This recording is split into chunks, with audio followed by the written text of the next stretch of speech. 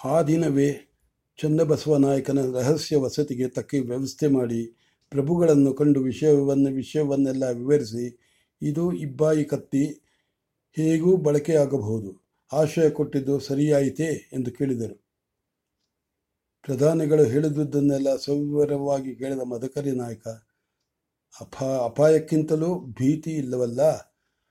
ಅವರು ಇಬ್ಬಾಯಗ ಕತ್ತಿಯಾದರೆ ಹಿಡಿ ಇರುವುದು ನಮ್ಮ ಕೈಯಲ್ಲಿ ಇರಲಿ, ಹೊತ್ತು ಬಂದಾಗ ಹೇಗೆ ಪ್ರಯೋಗಿಸಬೇಕೋ ಚಿಂತಿಸೋಣ ಎಂದಷ್ಟೇ ಹೇಳಿದ. ಮುಂದಿನದೇನೋ ಚಿತ್ರ ಕಾಣುತ್ತಾ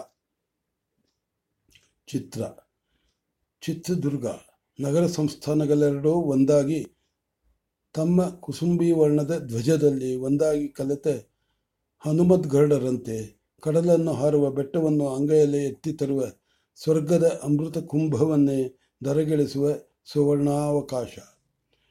ಮಾಡಿದ ಯೋಚನೆಗಳೆಲ್ಲವೂ ಫಲಿಸುವುದೆಂದು ನಿಶ್ಚಯವಾಗಿ ಆ ಫಲಕ್ಕೆ ಕೈ ಚಾಚಿದಾಗ ಅದಕ್ಕಾಗಿ ಮದಕರಿ ನಾಯಕನ ಹೃದಯ ಹಾತೊರೆಯುತ್ತಿದ್ದಾಗ ಅದೆಲ್ಲವನ್ನು ವಿಫಲಗೊಳಿಸುವಂತೆ ಪೂನಾದ ಪೇಶ್ವೆಗಳು ಹೈದರಾಬಾದಿನ ಮೊಘಲ ಸಾಮ್ರಾಟರ ಪ್ರತಿನಿಧಿ ನಿಜಾಮರನ್ನು ನಡಗಿಸಿ ದಕ್ಷಿಣ ಭಾರತದಲ್ಲಿ ಅಜೇಯ ಎನಿಸಿಕೊಂಡ.